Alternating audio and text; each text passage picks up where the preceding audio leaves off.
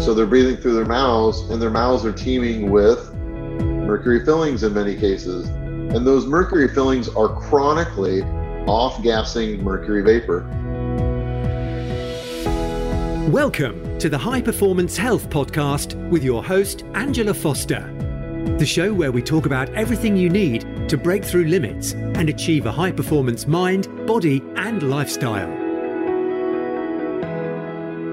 Welcome to another episode of the High Performance Health Podcast. I am your host, Angela Foster, and today we're going to be talking about something a bit different. We're going to be diving into the world of biological and holistic dentistry. It may not be something that you've particularly thought of or thought much about in the past, but your mouth is actually an integral part of your body, and teeth originate from the same tissues that form your central nervous system. And as my guest, Dr. Kelly Blodgett, explains in this interview, treating the oral cavity as though it was separate from the rest of the body is inherently flawed and ultimately leads to compromised health. And our oral health can have an impact on our entire body. He explains that when the health of a tooth is compromised, the changes in the original pulp tissues, which include the tooth itself, the blood, the lymph vessels, and the nerve fibers, are actually predictable, measurable, and will affect all organ systems which are embryologically connected to that tooth. And if you actually Google tooth energy meridian chart, you'll be able to see the links between teeth and their connected organ systems. And Dr. Kelly Blodgett shares some incredible stories of patients and the problems that they've had in their body and how the health of their teeth have related to this. We also talk about whether you should be drinking things like lemon water or apple cider vinegar mixed into water in the morning. We discuss the toxicity of mercury fillings and how they're off-gassing mercury. And we dive into fluoride. I myself actually have swapped out my fluoride toothpaste to one by Jason, which is completely fluoride free. There have been numerous studies on the toxicity of fluoride. In fact, a Harvard School of Public Health and China Medical University in Shenyang study performed a joint analysis of 27 studies on the effects of fluoride. And what the researchers found was a strong correlation between fluoride and the adverse effects on brain development. And it showed that children in high fluoride areas have significantly lower IQ scores than those living in low fluoride areas, which is pretty staggering when you think that about 6% of the world's population, but 75% of the US population receive artificially fluoridated water. And your mouth is incredible at absorbing this. That's why things like sublingual vitamins and tinctures work so well, is because we do absorb so much through the mouth. So I've definitely been swapping out my toothpaste, and we have as a family. But let me introduce you to Dr. Kelly Blodgett, because he really is defining the modern dental experience. And over the past 20 years, he's created a practice which is recognized as an international hotspot for dental tourism. He attracts those who seek a holistic and biological approach to their oral health. And through his weekly Toxic Tuesday and Wellness Wednesday social media post on Instagram, which I definitely recommend you check out, Dr. Blodgett shares truths not commonly discussed in traditional dental settings. And his post series illustrate his patients' incredible journeys back to health, along with providing best practices for predictable oral and systemic health. So let me introduce you now to Dr. Kelly Blodgett.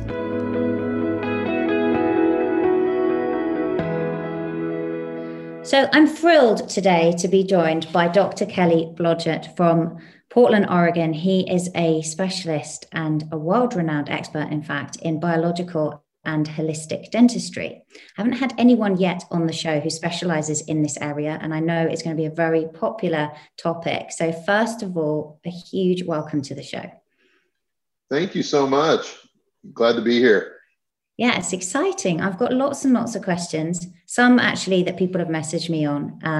So kind of to kick off, let's just start for the real beginner person. What is the difference between standard dentistry? A lot of people just go and see, their normal dentist, in comparison to someone who practices, like yourself, biological and holistic dentistry. Sure.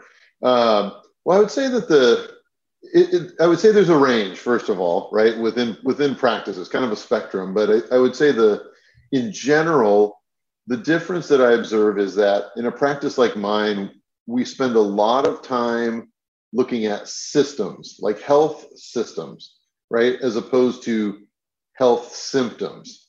So in the standard dental practice, there's a lot of like, okay, let's just look in your mouth. Let's take a few x-rays and look at the x-rays. It's all objective. We don't listen to a patient's history. I mean, frankly, that's one of the hallmarks of so much of modern Western dental medicine, or not just dental medicine, but Western medicine in whole, is that, you know, we just look at blood work, or, you know, we just look at the numbers and tell somebody, well, this is what you have. We don't listen to their life experience. And what I've observed over 20 plus years of doing dentistry and kind of shifting into this realm of biological dental medicine is that people often notice, once they have certain dental procedures done, they'll observe shifts in their health afterward.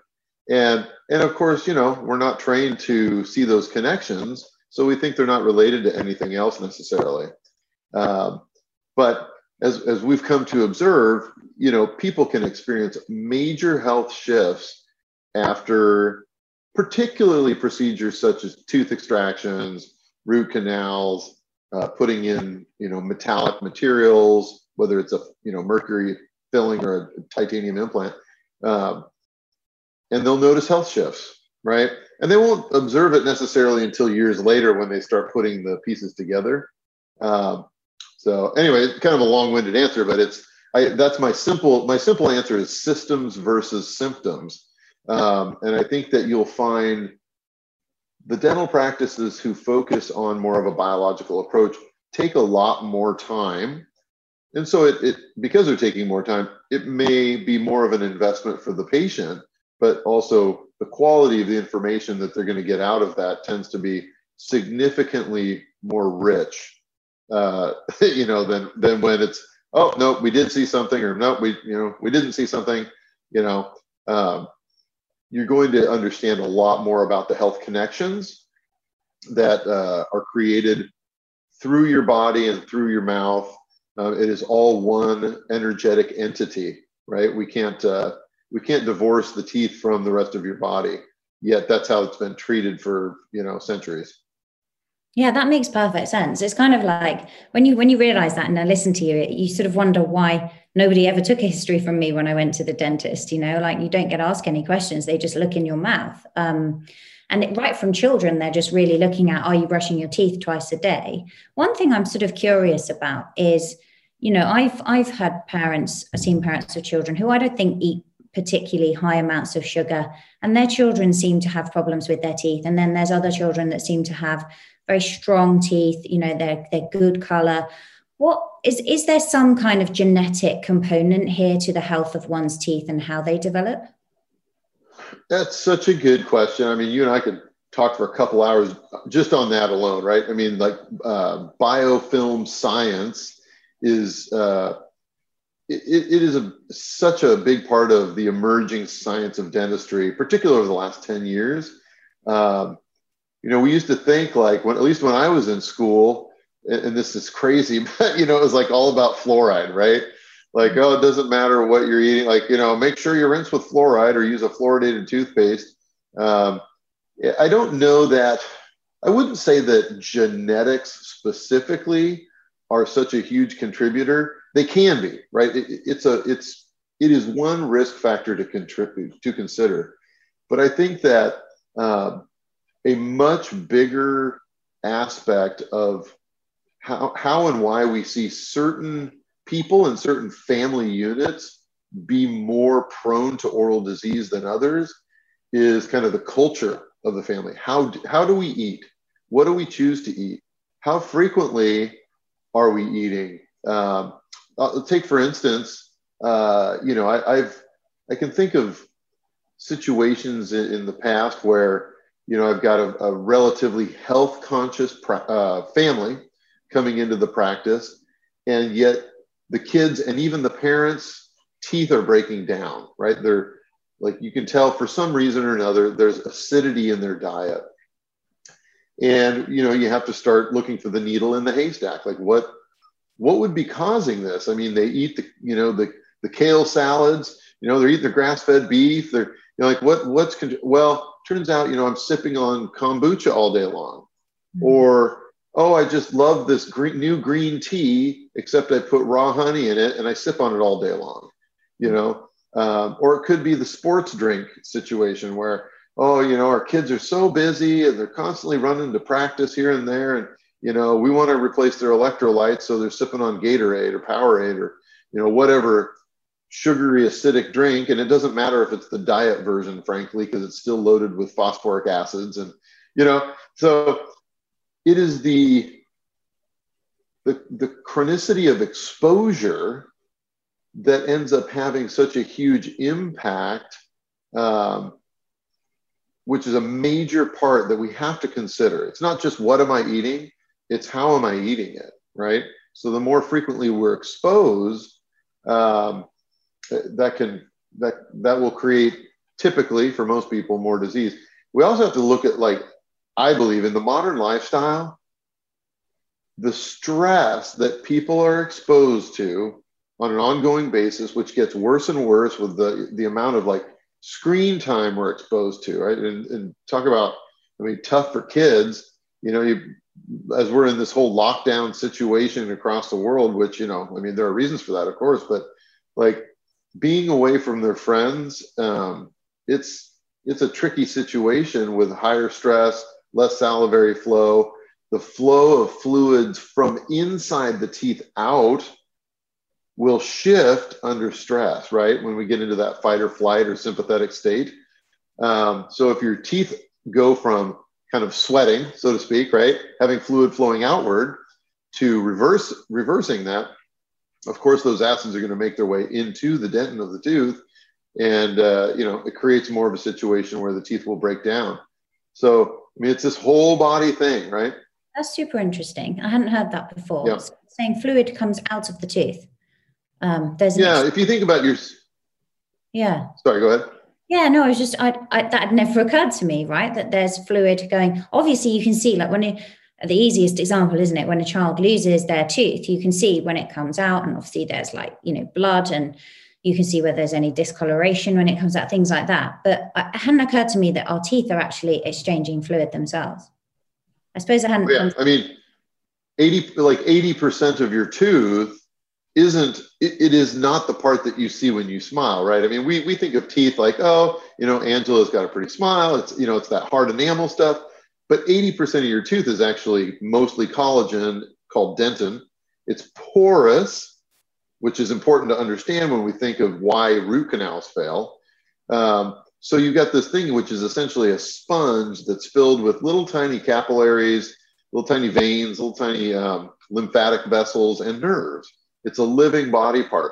So that fluid, just like, we think about our skin is always somewhat moist, except when it isn't, right? Sometimes we get dry skin for various reasons. Certainly when we're in fight or flight, our skin behaves differently than it does when, we're in a healthful state.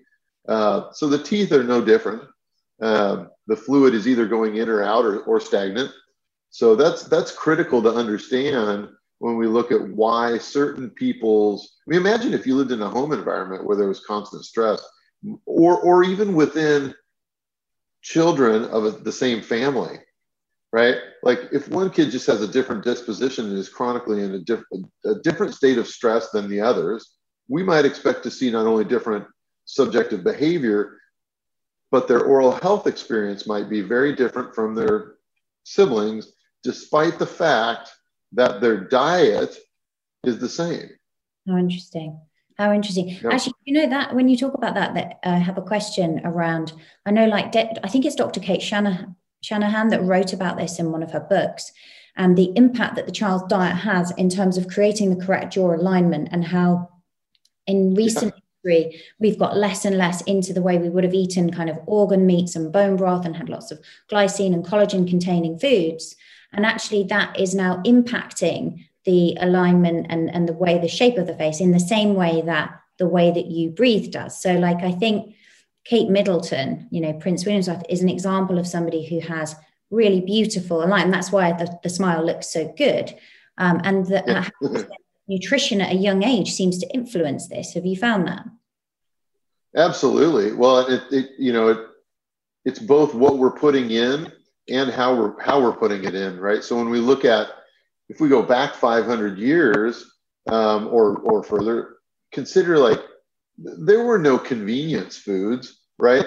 You think about all the modern convenient foods, it's all pre-macerated, right? It's like ground beef. I mean, people weren't making hamburgers 500 years ago. You'd have to chew tough meat.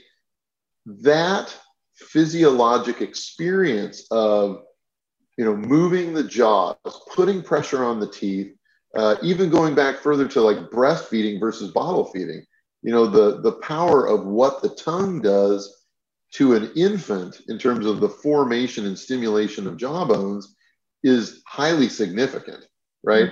Not to mention all the microbiological benefits that they get from mom, but also physiologically, those signals are stimulating jaw bone development. And we see, we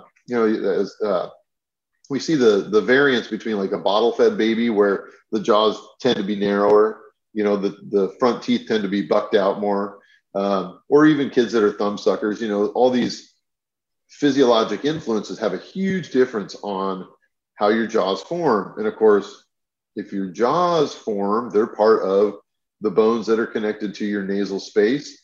As we understand, like getting quality airflow, breathing through our nose instead of our mouth is very significant in terms of healthfulness. It's great stuff. Dr. Stephen Lin in Australia wrote a great book, The Dental Diet. And he does a wonderful job of succinctly talking about those sorts of things. So if any of your listeners enjoy reading about this sort of thing, that is a great book, The Dental Diet. I gave a copy to all my team members a couple of years ago for Christmas, and we did a book club about it, and they all learned a lot. It's just, again, it's not the stuff that we're taught in dental school. How interesting. I'm going to look at that myself. Okay, so kind of then moving on from there. So some people will then experience problems with their teeth and they start to have treatments. Obviously, you mentioned there about mercury. So mercury filling, some people have it now. If that's in their mouth, as I understand it, that can be causing significant toxicity in the entire body. But it's not a simple thing of just removing it either, right? It can then cause more problems. What kind of things do you see? I mean, presumably the list is so broad in terms of what people may experience from things like autoimmune conditions and other illnesses from mercury. But I know that there will be people definitely listening that have those. Sure. Well, it's one part of a big puzzle, right? So for some people, their bodies are designed to detox way more effectively than others, right? So I think there's a lot to consider there. Excuse me. It's kind of like smoking. If somebody takes one cigarette, they're a teenager or something, it's unlikely for that cigarette to kill them. But if they get into the habit of smoking on a daily basis, that chronic exposure to stuff that it's not really healthy for their body is going to have an effect eventually. And so it's hard to make a study to look at, 40 years after you placed 5 mercury fillings in all these people's mouths, what was the net effect on their neurological condition and health and all that, right? That would be a tough study to do, but we do understand clearly that any exposure to mercury, there's no known safe level of mercury, right? We know that it affects the generation of nerve axons. It makes it so you literally cannot grow healthy new nerves. So if we understand that scientifically, like why on earth would we ever want to be exposed to it?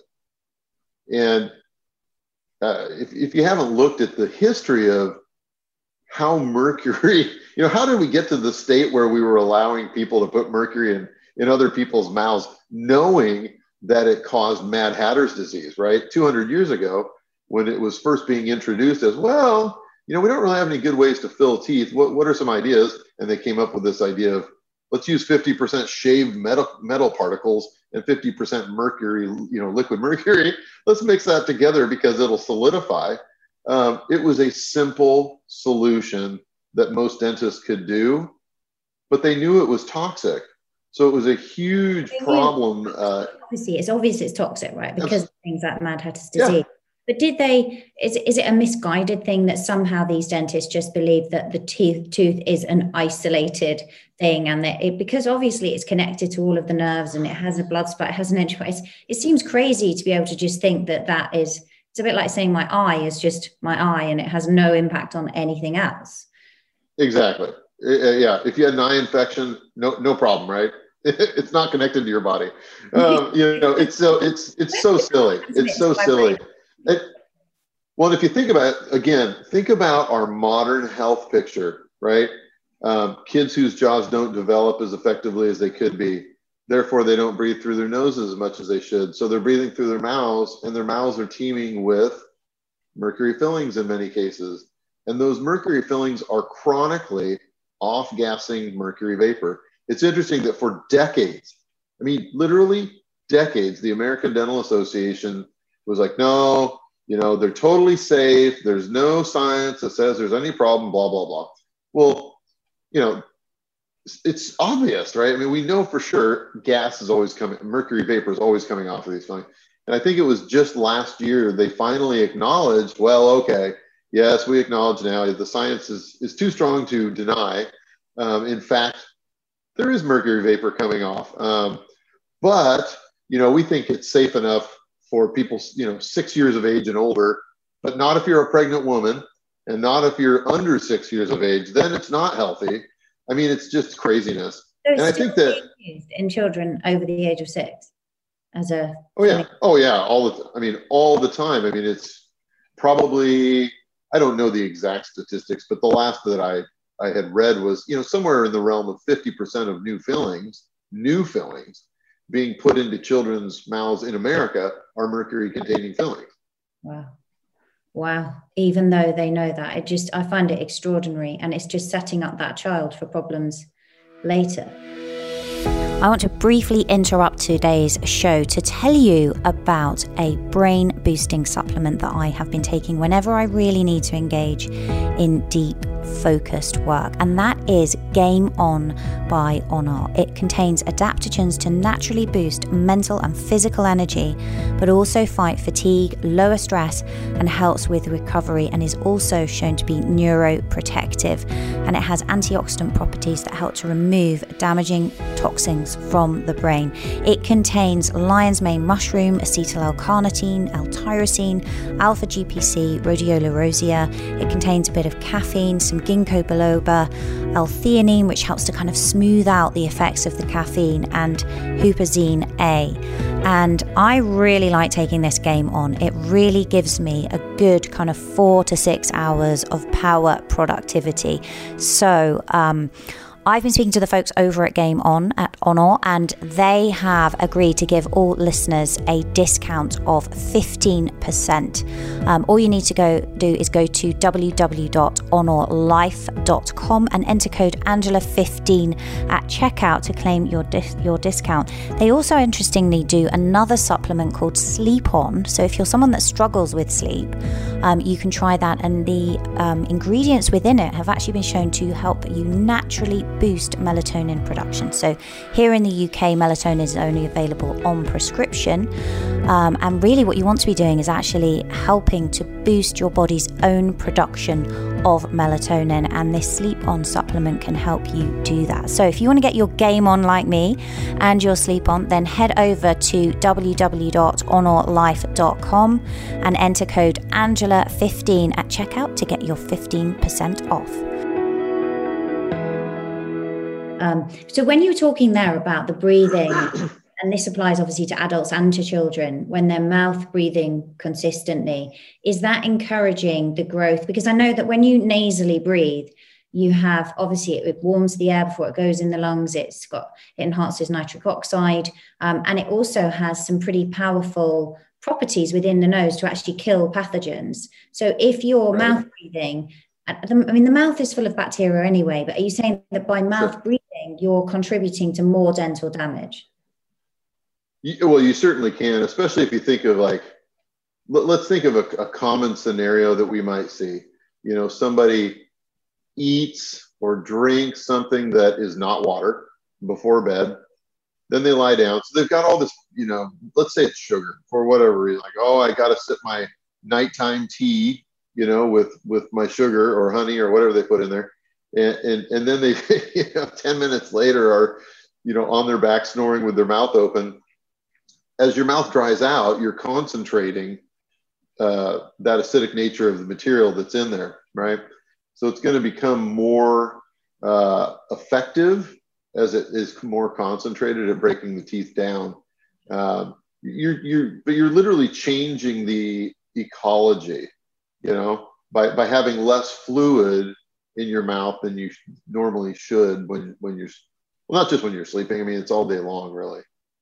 Yeah, and you mentioned there at the beginning about people that might say have green tea all day with honey. So they're exposing themselves to constant sugar, or they're exposing themselves to acidic things. What about people who start the day, and this is really common, that they will start the day with lemon in water? Is that any kind of risk for the teeth?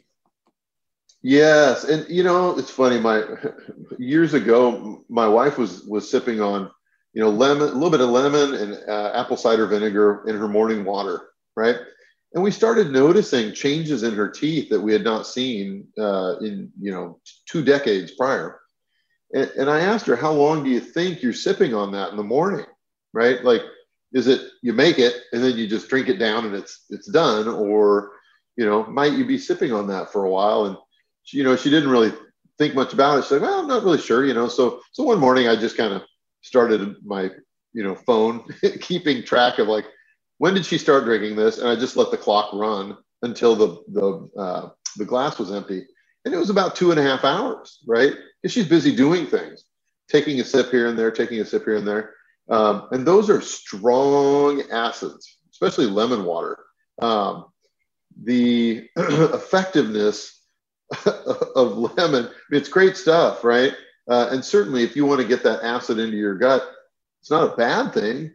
It simply can't be in your mouth for a long period of time. It will break down. It'd be no different than, somebody who, let's say somebody who's a practicing bulimic, who is constantly having the acid from the stomach coming up into their mouth. We would expect for that within a fairly short period of time to have major ramifications in terms of erosion, right? It's very caustic acid.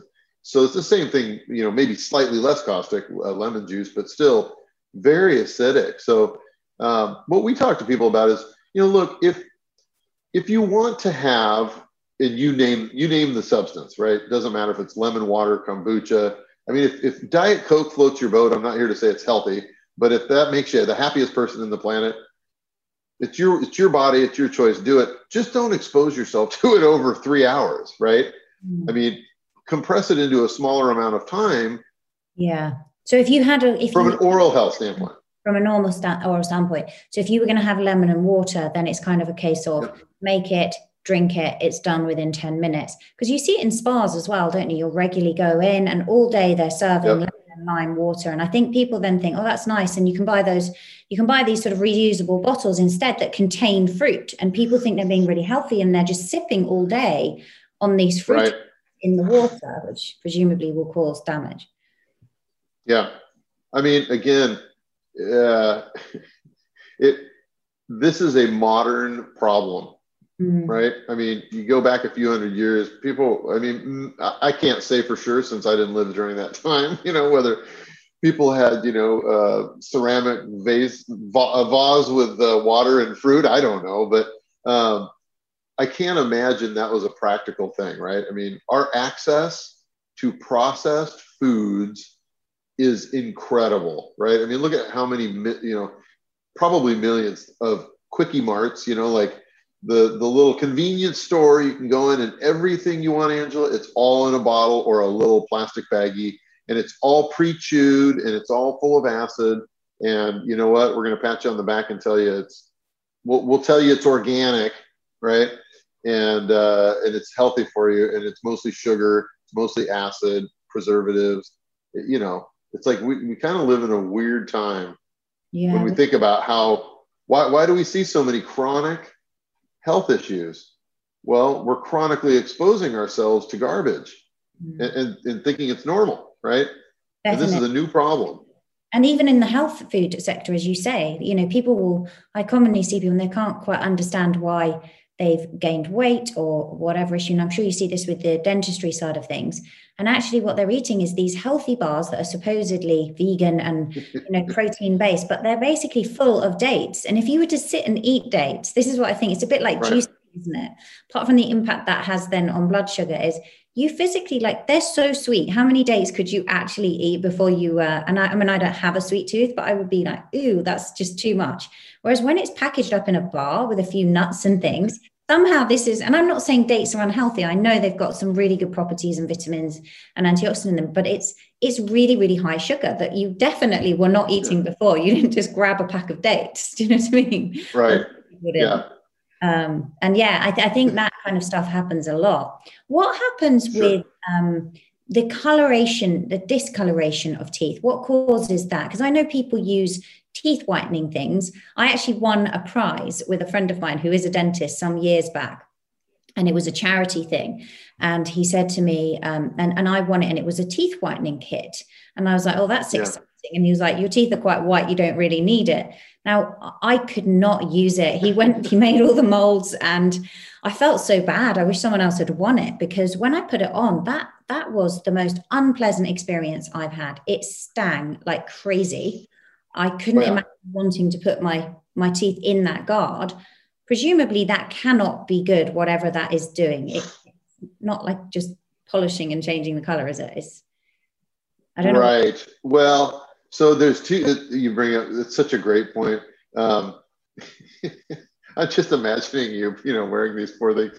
It's so common. I mean, you're putting a strong, I'm not talking like, swishing your mouth with hydrogen peroxide here. You're taking like a very strong peroxide, strong oxidizing agent, and you're coating your teeth in it. I mean, talk about shifting the biofilm, right?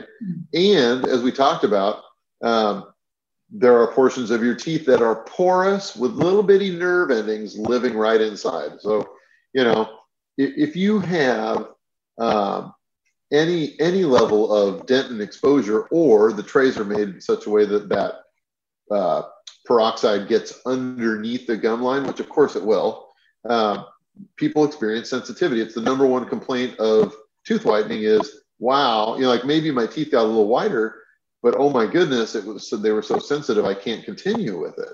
So anyway, to answer your question about coloration, there's two things, right? There's stain. So let's say the person who's they just love drinking the English breakfast tea, right? It's great tea, but maybe they're using a toothpaste that doesn't have much abrasive in it, so it doesn't polish off the stain. So the teeth just inherently look more stained, right? That's more of a surface area thing, which can be polished away or abraded away depending on how you clean your teeth by yourself or with your dentist. The other issue with tooth coloration, which we see on a daily basis, is looking at the color of the dentin, right? So that second layer of the tooth, because your blood flow goes in and out of that, depending on what the nature of your blood chemistry, that can affect the tone of the teeth. So one of the most common things that we'll see is somebody who is, as a child, maybe they had some sort of infectious issue and they were given tetracycline antibiotic for a period of time, right? And that tetracycline, if your developing permanent teeth are being exposed to that as a child, it can create stripes. I mean, imagine that, right? As your little cells are creating, you've got a construction crew creating new teeth inside your jawbone as a child. If you're exposing it to certain substances, it can change the color of the tooth structure. Now, once the teeth come into the mouth, you can't change that, right? So some people inherently have darker teeth. It's probably a reflection of their diet and biochemistry as they were growing up, more than anything else. With that, it's pretty rare that you're going to change that without doing something restoratively, right? I mean, there are ways. Usually the method that I use is like a non-invasive veneering method, right? Like you can make little ceramic veneers that are 0.5 millimeter thick to put over the top to kind of mask darkness if somebody's bothered by it. But that's just a personal choice thing, right? Yeah. And in terms of like toothpaste that people use, you were talking about their abrasive. So I know like in the kind of wellness community, people are very much like, don't use fluoride. It's neurotoxic. And then what is your view in terms of, I don't think, I was looking actually, it's quite interesting because I know like where I live, for example, there isn't fluoride added to the water. Even though we filter it anyway, I'm not sure that would remove it, but we don't have it. Whereas in certain areas there are, and obviously that's increasing exposure. But for somebody who is brushing their teeth twice a day, is there a reason that they shouldn't be using a fluoride-based toothpaste? Well, yeah, I mean, think of it this way, right? And I'm going to kind of step off the path of fluoride thinking for just a second, but imagine somebody who experiences chronic angina. You know, they're told to take a nitroglycerin tablet and put it under their tongue. Why would we do that? Because we know that the oral mucosa is insanely absorptive, right? It absorbs that nitroglycerin in like literally a heartbeat. It gets into your body, things change, you know, the biochemistry changes in your body and you experience change. So what do we think? You know, we think about fluoridated toothpaste and, it's going to, you know, strengthen your teeth, make them more acid resistant, which there's truth, right? To when you incorporate fluoride to enamel, it does create a chemical change and they do become more acid resistant. But think about that 2 minutes or so that your oral mucosa is absorbing what's in that toothpaste, right? And studies have been done looking at chronic exposure of, in particular, children to fluoride and the neurological effects that has. And I've not seen good information coming out of those studies, right? They definitely see, decreases in IQ with kids who have fluoride exposure versus those who do not. So my thinking would be, well, if you were able to get clean teeth, fresh breath, all the things that you want, and you didn't, and you had a non-fluoridated toothpaste, like why wouldn't you do that? Why wouldn't you decrease your risk of exposure? So like I'd say the last 5 years in our household, we all kind of agreed on, I get all sorts of toothpaste to try, as you can imagine. And we've found with toothpaste, we all like the flavor of it. It's non-fluoridated. It has enough abrasive that, keeps your teeth clean. We've tried some that have no abrasive, but which one do I use? Yeah, I'm just interested because I had one I was trying, which is quite nice, but it's definitely a different experience. I think it was Dr. Hershams, but also it is significant. There's a huge price difference between that toothpaste and what somebody is going to go and buy in your local supermarket. Yeah. The one that we found that we all liked is I don't know if you're familiar with the Jason brand. Yeah. Yes. They have a lot of organic products. It's the Power Smile Mint. Again, you're right there. There are hundreds of them out there. That's the one that I feel like it reminds me most of the feeling that I enjoyed as a kid. I think I was destined to be a dentist, right? I always loved the dental experience. I love the fresh breath. I love I like chewing, I like eating too. Teeth really help you with that.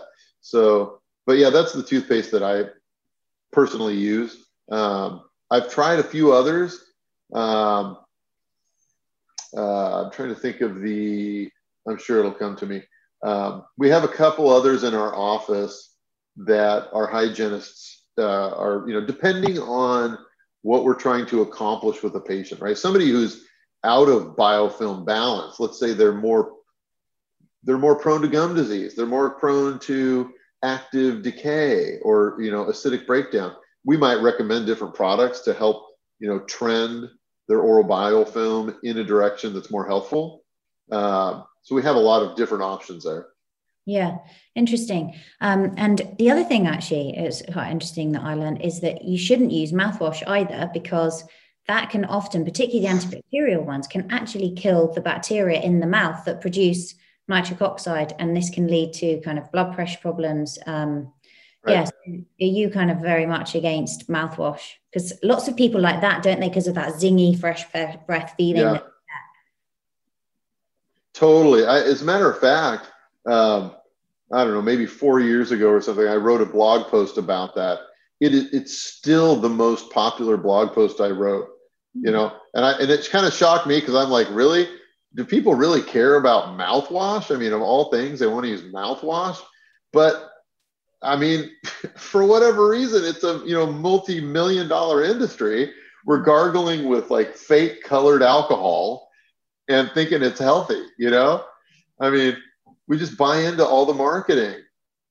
Yeah, it's true. And I think like, didn't they do some research on, I forget which toothpaste company it was in America, when they were trying to basically get people to brush twice a day. And what they found was the reason they kept coming back was because of this, was it Pepsodent or something? It was this positive reward basis that people had from that lovely kind of zingy taste. And they were like, oh, I'll brush my teeth again because I get it. And as you say, it's right. You don't want to kind of miss out on that. One thing that I'm curious about is you see quite a bit of research coming out now about the propensity to oral cancers, and they seem to be increasing and seeing more of those. And I've seen some studies that obviously smoking increases your risk.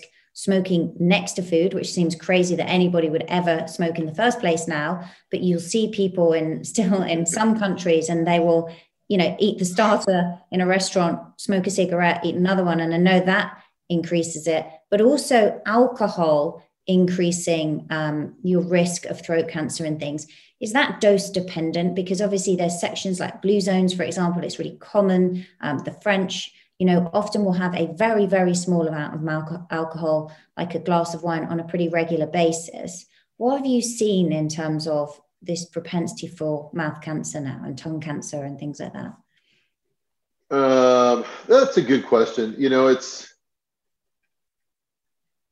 I would think, and I would say, so to give you a perspective, like we use a Velscope in our practice, which is a device that allows you to, you're emitting blue light into the patient's mouth and looking through a lens filter that allows you to see reflection of the basement membrane. So in other words, it allows us to see changes in oral tissues earlier on, right? So it's like an early detection device. And I wouldn't say that we see a lot of tissue changes, but I would just think from a general health, thinking logically, right? As we were talking about earlier, the chronic exposure to things that are not natural. And not saying that alcohols aren't natural. I mean, people have been drinking wine for years, but I think that the rate at which people conveniently smoke has certainly changed in the modern era, right? I mean, 200 years ago, you'd probably have to roll your own cigarette. Now you just get a pack of 20 and go to town. So I suspect, and this is just me postulating, right? I'm not an oral cancer expert, but I just think that given our chronic exposure to things that are less than natural, it probably plays a large part. Not to mention that from a dietary standpoint, and I'm sure you're well aware of this, the richness of the foods that we eat, they become calorically high and nutritionally low, right? Because it's all processed. Yeah. So how can our body, when it faces oxidative stress of smoking, drinking, stressful lives, you name it, right? If you don't have a rich source of antioxidants for your body to then combat that stress, you'll experience breakdown. I mean, we fully understand that. So I think it's a big picture thing, but it's a good thing to consider. Yeah, it's interesting. And also what we see, isn't it, is when we look at people's genetics. I know when I look at that, you mentioned at the beginning about the way that people detoxify and the way they might detoxify something like mercury. You can see certain deletions in their genetics. They're not there. They need supportive. Some people just don't inherently produce their own endogenous antioxidants quite as well.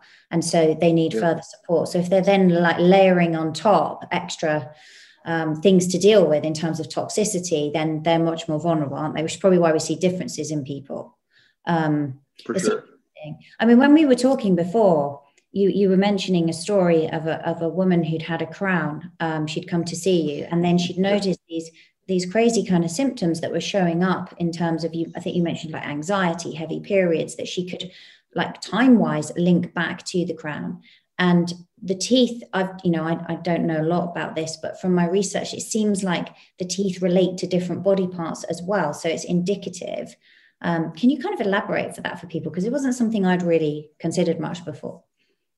Yeah, absolutely. Absolutely. It's perhaps one of the larger aspects of our practice is the fact that we acknowledge the energetic connection and biological connection of your teeth to the rest of your body. So yeah, this woman's story, she just came in as a new patient yesterday. It was, well, there's a lot of reasons that this was so intriguing, right? One was that she had the root canal on her upper right first molar, maybe 15 years ago or so. The dentist said, make sure you get a crown on your tooth, which for whatever reason, she chose not to do that. 10 years go by and a part of the tooth breaks off, which is probably why he said, go get the crown. So she gets this crown on, and suddenly she starts experiencing major shifts in her health. And as you mentioned, her menstrual cycles completely changed. What I felt was also, very interesting in her story was the anxiety that she started experiencing.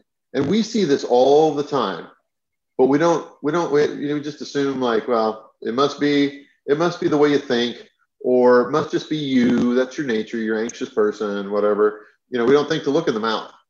But as she went back, she could tie it directly to, like, right after that crown, I started feeling like a different human being. And she had been to see a few different dentists over the last 5 years. And more recently, because the tooth had become painful, she had been in to see 2 dentists who told her, no, things look fine.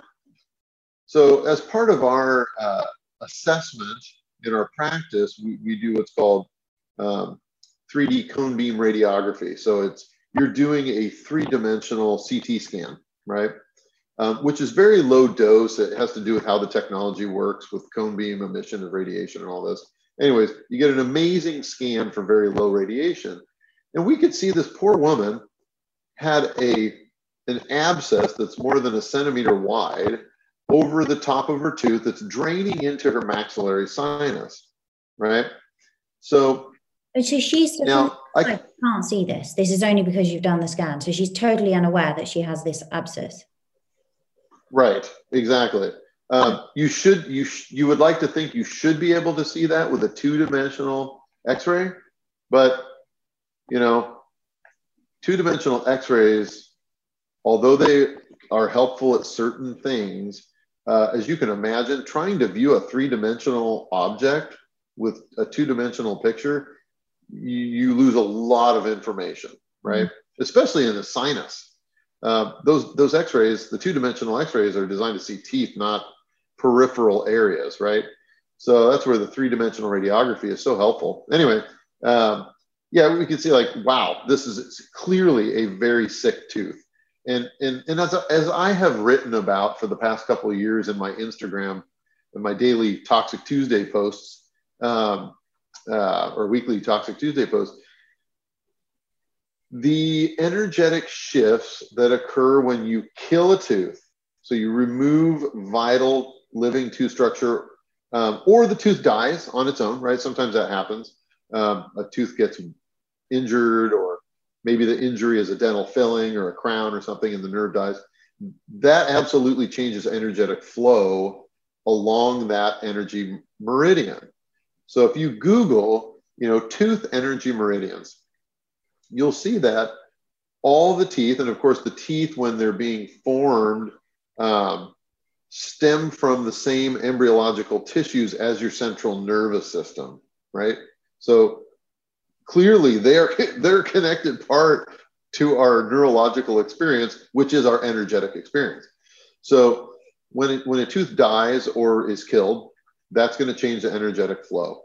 So it's interesting when we start looking at what a person describes are their systemic health symptoms. And we start looking at a chart like that, we go, well, that's interesting. You see the connections between the teeth that have been root canaled and the energetic experience that you live with. And I've seen this more times than I can count, where when we remove infection, which almost always includes an infected tooth, almost instantly people will notice an energy shift. Like literally as the tooth comes out of their mouth, they will sometimes notice like, whoa, is it out? And they, yeah, I felt something change. I can't explain that, but I've seen it over and over and over. Positive shift in energy. So once you've removed it, and presumably that you have to be quite careful that you don't let anything kind of leak out into the bloodstream as that process is taking place. Well, think of it this way. It's already connected to your cardiovascular system, and it has been. So in this woman's case, it's been connected to her blood supply for 15 years. Every time she compresses on that as she bites, she's introducing more of that infection into her lymphatic drainage and her blood supply, right? So we know for sure, as you remove that tooth, you're going to stir it up. You're going to stir up the hornet's nest for sure, right?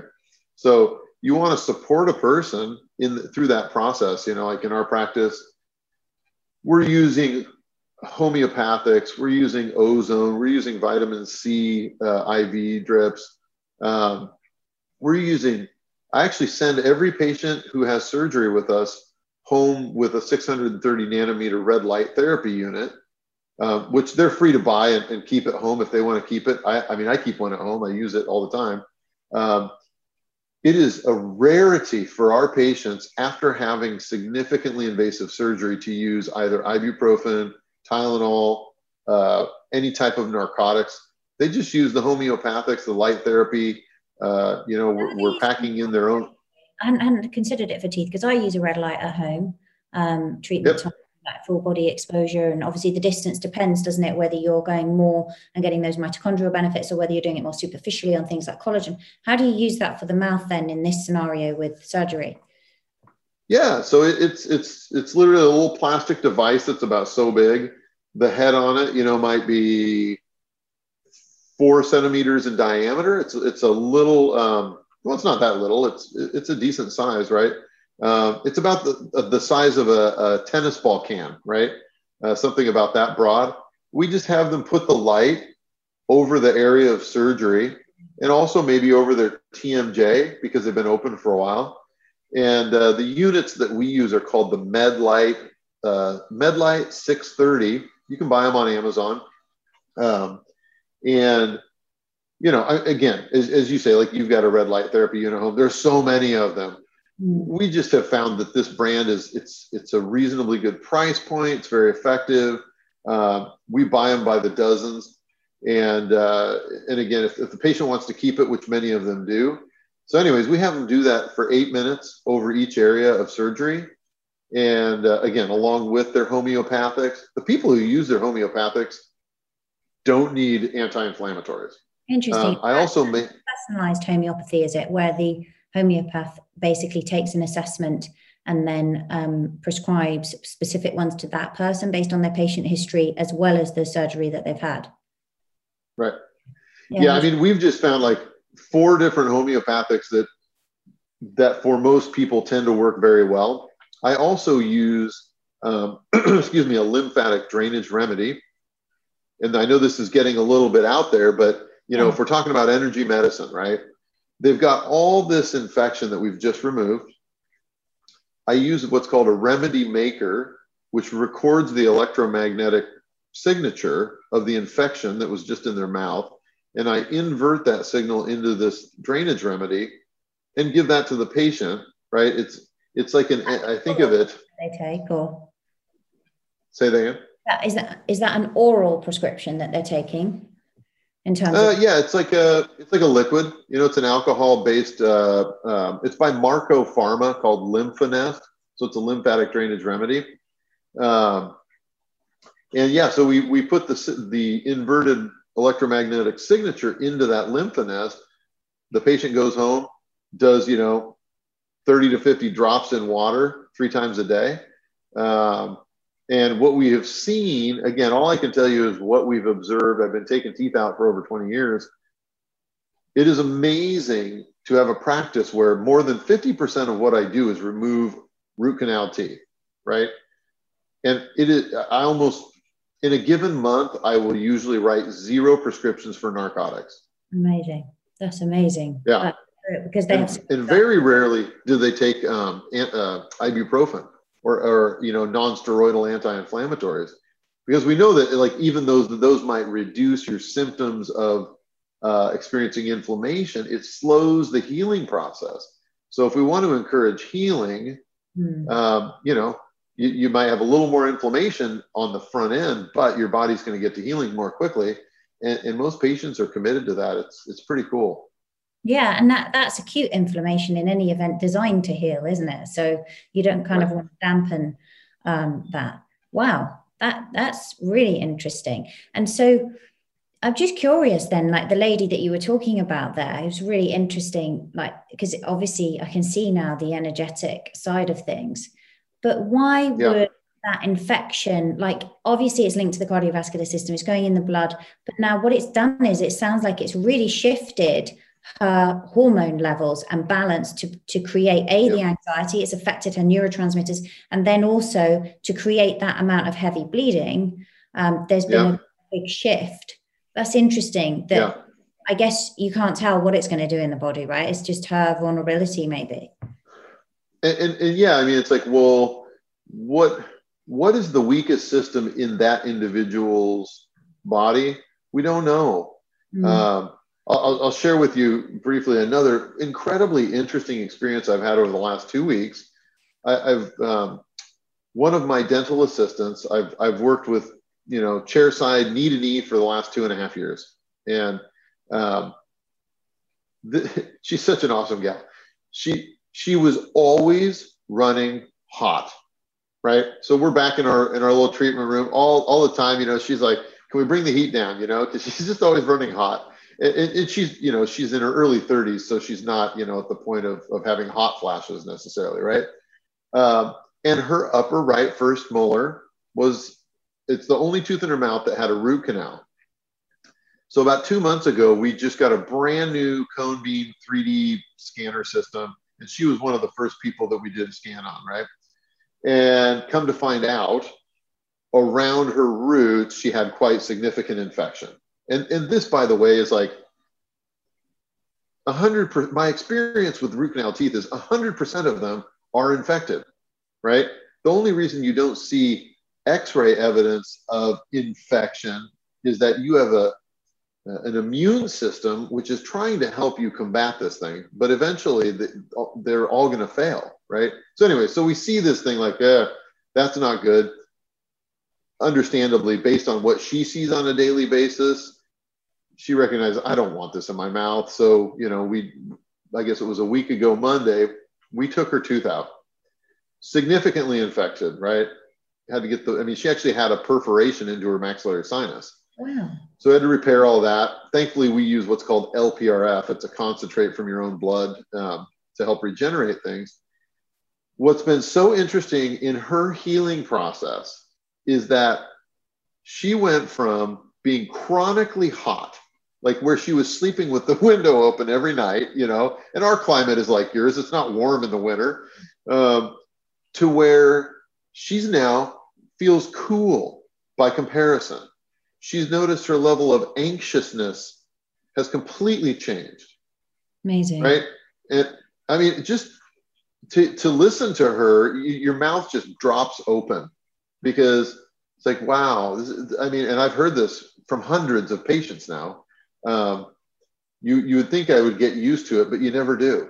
But that's incredible. 15. Without that scan, she had no idea. And she's obviously young, healthy, works with you. How would she have got that infection in the first place? Because it kind of begs the question, and how many people are walking around with infections that they're completely unaware of?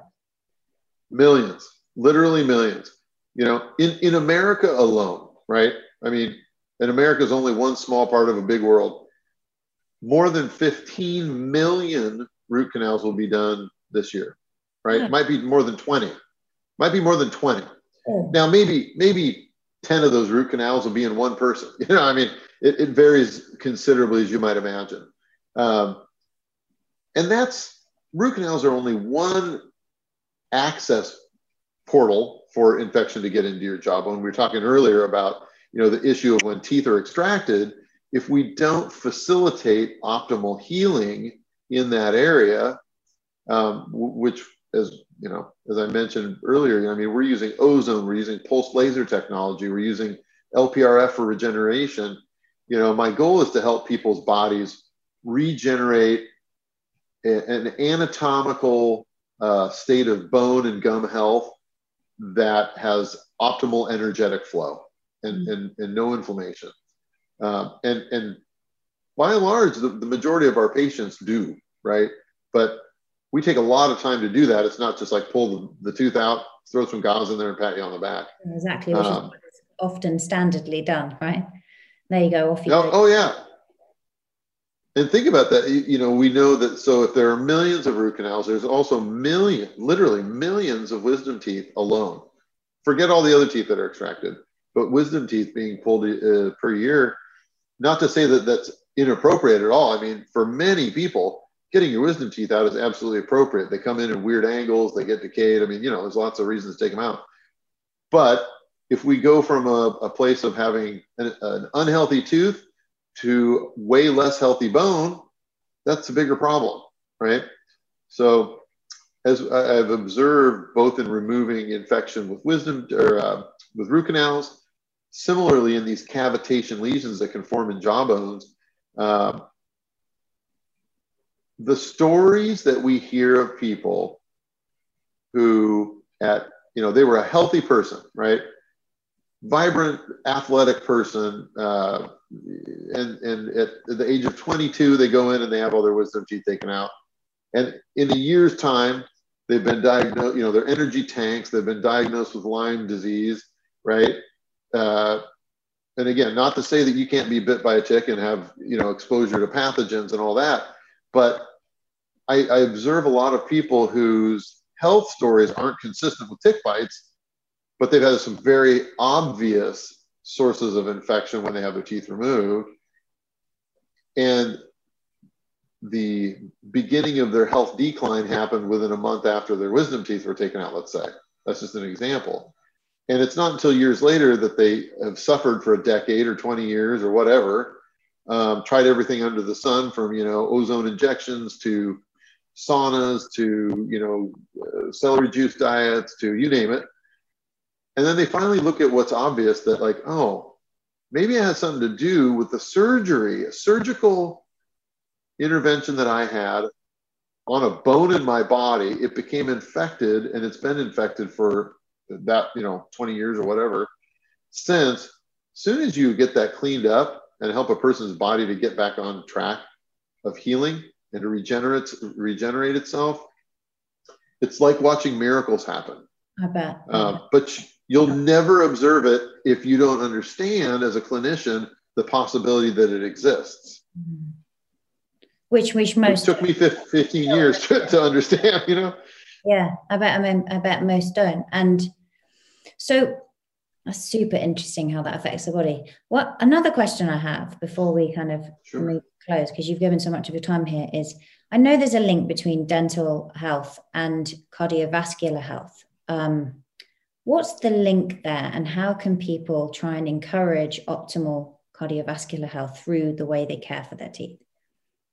Oh yeah, great question. I'll give you the name of another book. There are a lot of good books out there that you could read about this. One of the best is called Beating the Heart Attack Gene. Beating the Heart Attack.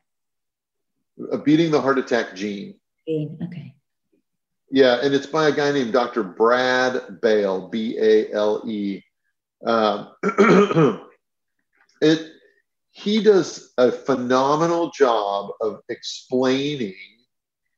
He was actually, his studies defined the pathway of how inflammation in the mouth from periodontal infection, and by the way, I mean, the amount or the percentage of people walking around with chronic gum infection is incredible, right? I mean, well more than 50% of adults have some level, maybe not severe, right?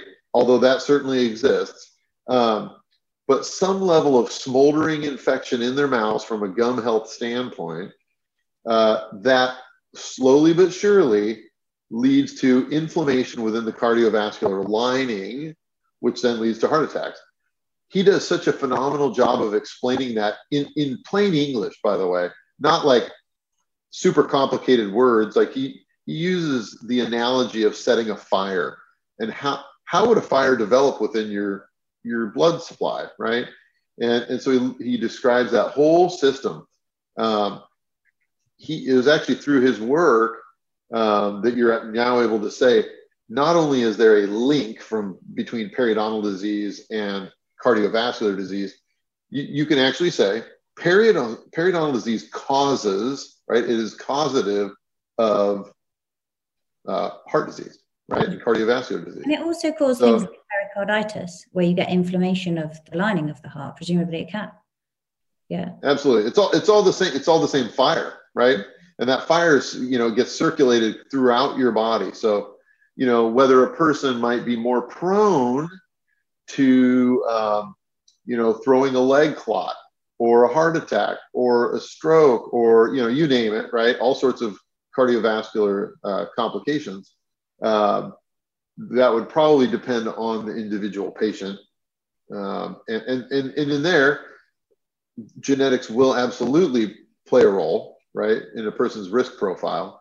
But for people who are interested in that, it's awesome. I mean, you can get it on Audible, right? You can listen to it if you like, you got a half an hour commute in the morning. Great book to either read or listen to. It is hugely eye-opening. Amazing. I will I'll link to that in the show. Make you want to floss your teeth. Huh? Go and floss. Make you want to floss your teeth. Yeah, I know. I heard that like flossing teeth is linked to lifespan as well. That's what I was going to close with actually is, what are your top tips for somebody from a dental perspective, right? Obviously it affects the whole body. What should we be doing on a daily basis to basically get our mouths as healthy as they possibly can be and encourage the health of our body in general from that perspective? Sure.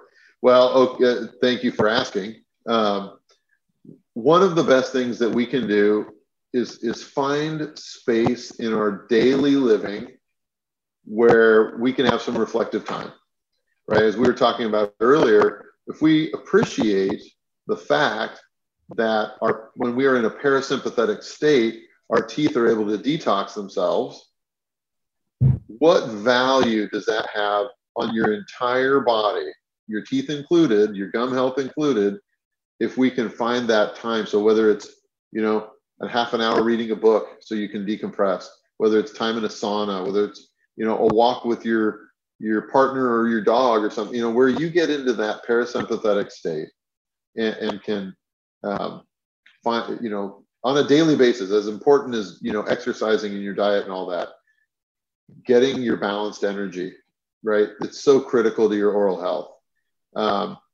Another thing that I would highly recommend, you'll find this isn't a brush and floss talk, by the way, right? No. People have heard enough of that. Another thing is, please acknowledge your own truth. If you sense that something isn't right with this tooth, or after I had this procedure, I know something isn't right. You energetically know or inherently know something isn't right. I guarantee you something isn't right, right? And the trick is finding somebody who will acknowledge that your truth is true for you. As clinicians, whether it's dentists, physicians, you name it, we are trained to tell you that we are the expert and we'll tell you what is right or wrong. But I don't agree with that. People come in and they already know, this is what I'm experiencing. It's true for me. Even if I, as a clinician, don't understand it, it doesn't mean it's not true for them. So acknowledge your own truth and your own experience, and try your best to find a biological dentist or even a traditional dentist who's willing to listen, because there will be more power in that than any dentifrice or floss or toothpaste or mouthwash or any of that stuff, or kale smoothie. You know, that human connection from one to another who acknowledges that what you're experiencing is valid has more power than anything else I've ever found. Yeah, so I think those two things are really helpful in terms of helping a person get to and maintaining a state of healthfulness and energetic balance in their mouths and the rest of their body, for that matter. Yeah, that's great. That is great advice. And I don't think I definitely didn't realize about the teeth detoxifying until we had this podcast. I feel like I've learned a ton. Presumably on top, they should actually be brushing their teeth twice a day and flossing. Is flossing a daily or twice daily practice? I would say it depends on the person. You know, if a person tells me, you know, I floss once or twice a week, I tell them that is significantly more than most people, right? I mean, let's be honest. Most people don't floss. And as you acknowledge, we also know completely, you know, from a scientific standpoint, people who floss, not only is that helpful for their health, you know, but the habits throughout the life, you know, the lifespan and in the daily living of a person who's willing to take the time to floss their teeth also tends to have other behavioral characteristics that are indicative of those who appreciate and value the long-term investment in their health. So it's usually a sign that they're doing other things as well. You know, they're probably drinking more water, they're probably exercising, they're probably more thoughtful about what they put in their body, things like that. I can't imagine not brushing my teeth, you know, 2 or 3 times a day, not because I'm a dentist, but because I've been doing it since I was a baby, and I like the way my mouth feels when it's clean. Yeah.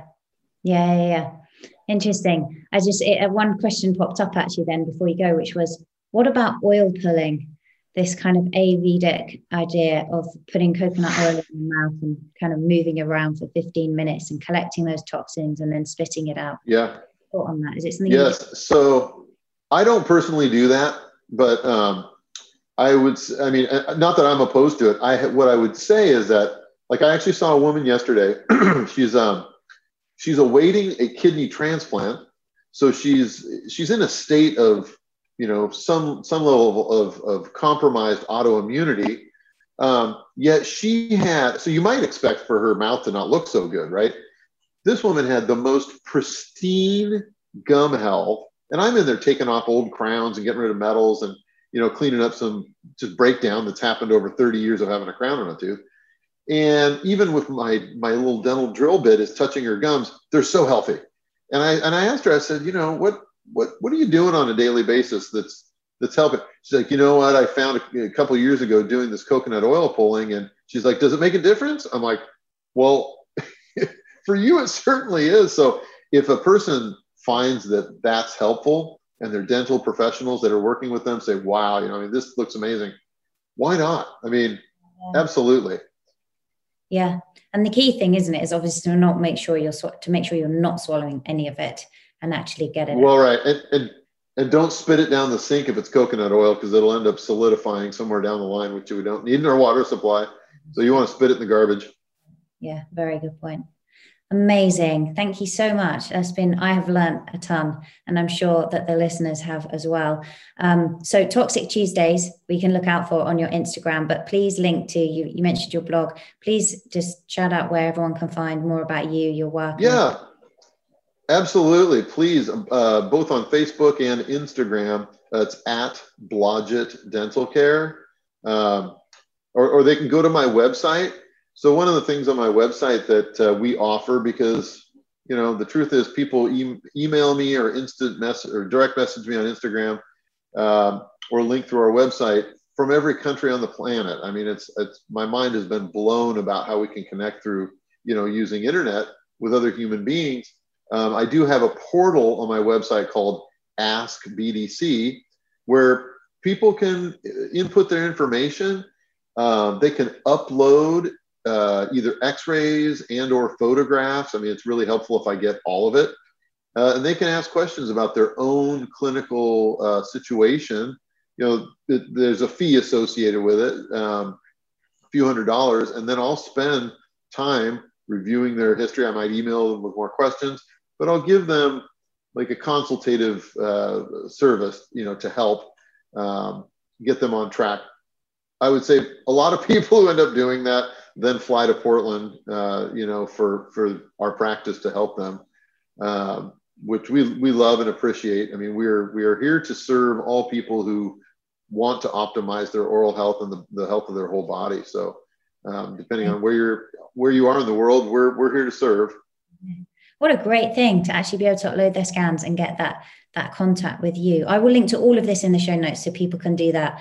Thank you so much for coming on and sharing all of your wisdom. I'll also link to your website. Your website is it www.drkellyblodgett? Blodgett Dental. It's just blodgettdentalcare.com. blodgettdentalcare.com. We'll put that in the show notes together with your Instagram and the books that you taught and everything you've referred to. So thank you so much, Dr. Kelly. It's been really amazing. Thank you, Angela. This was great. I really appreciate it.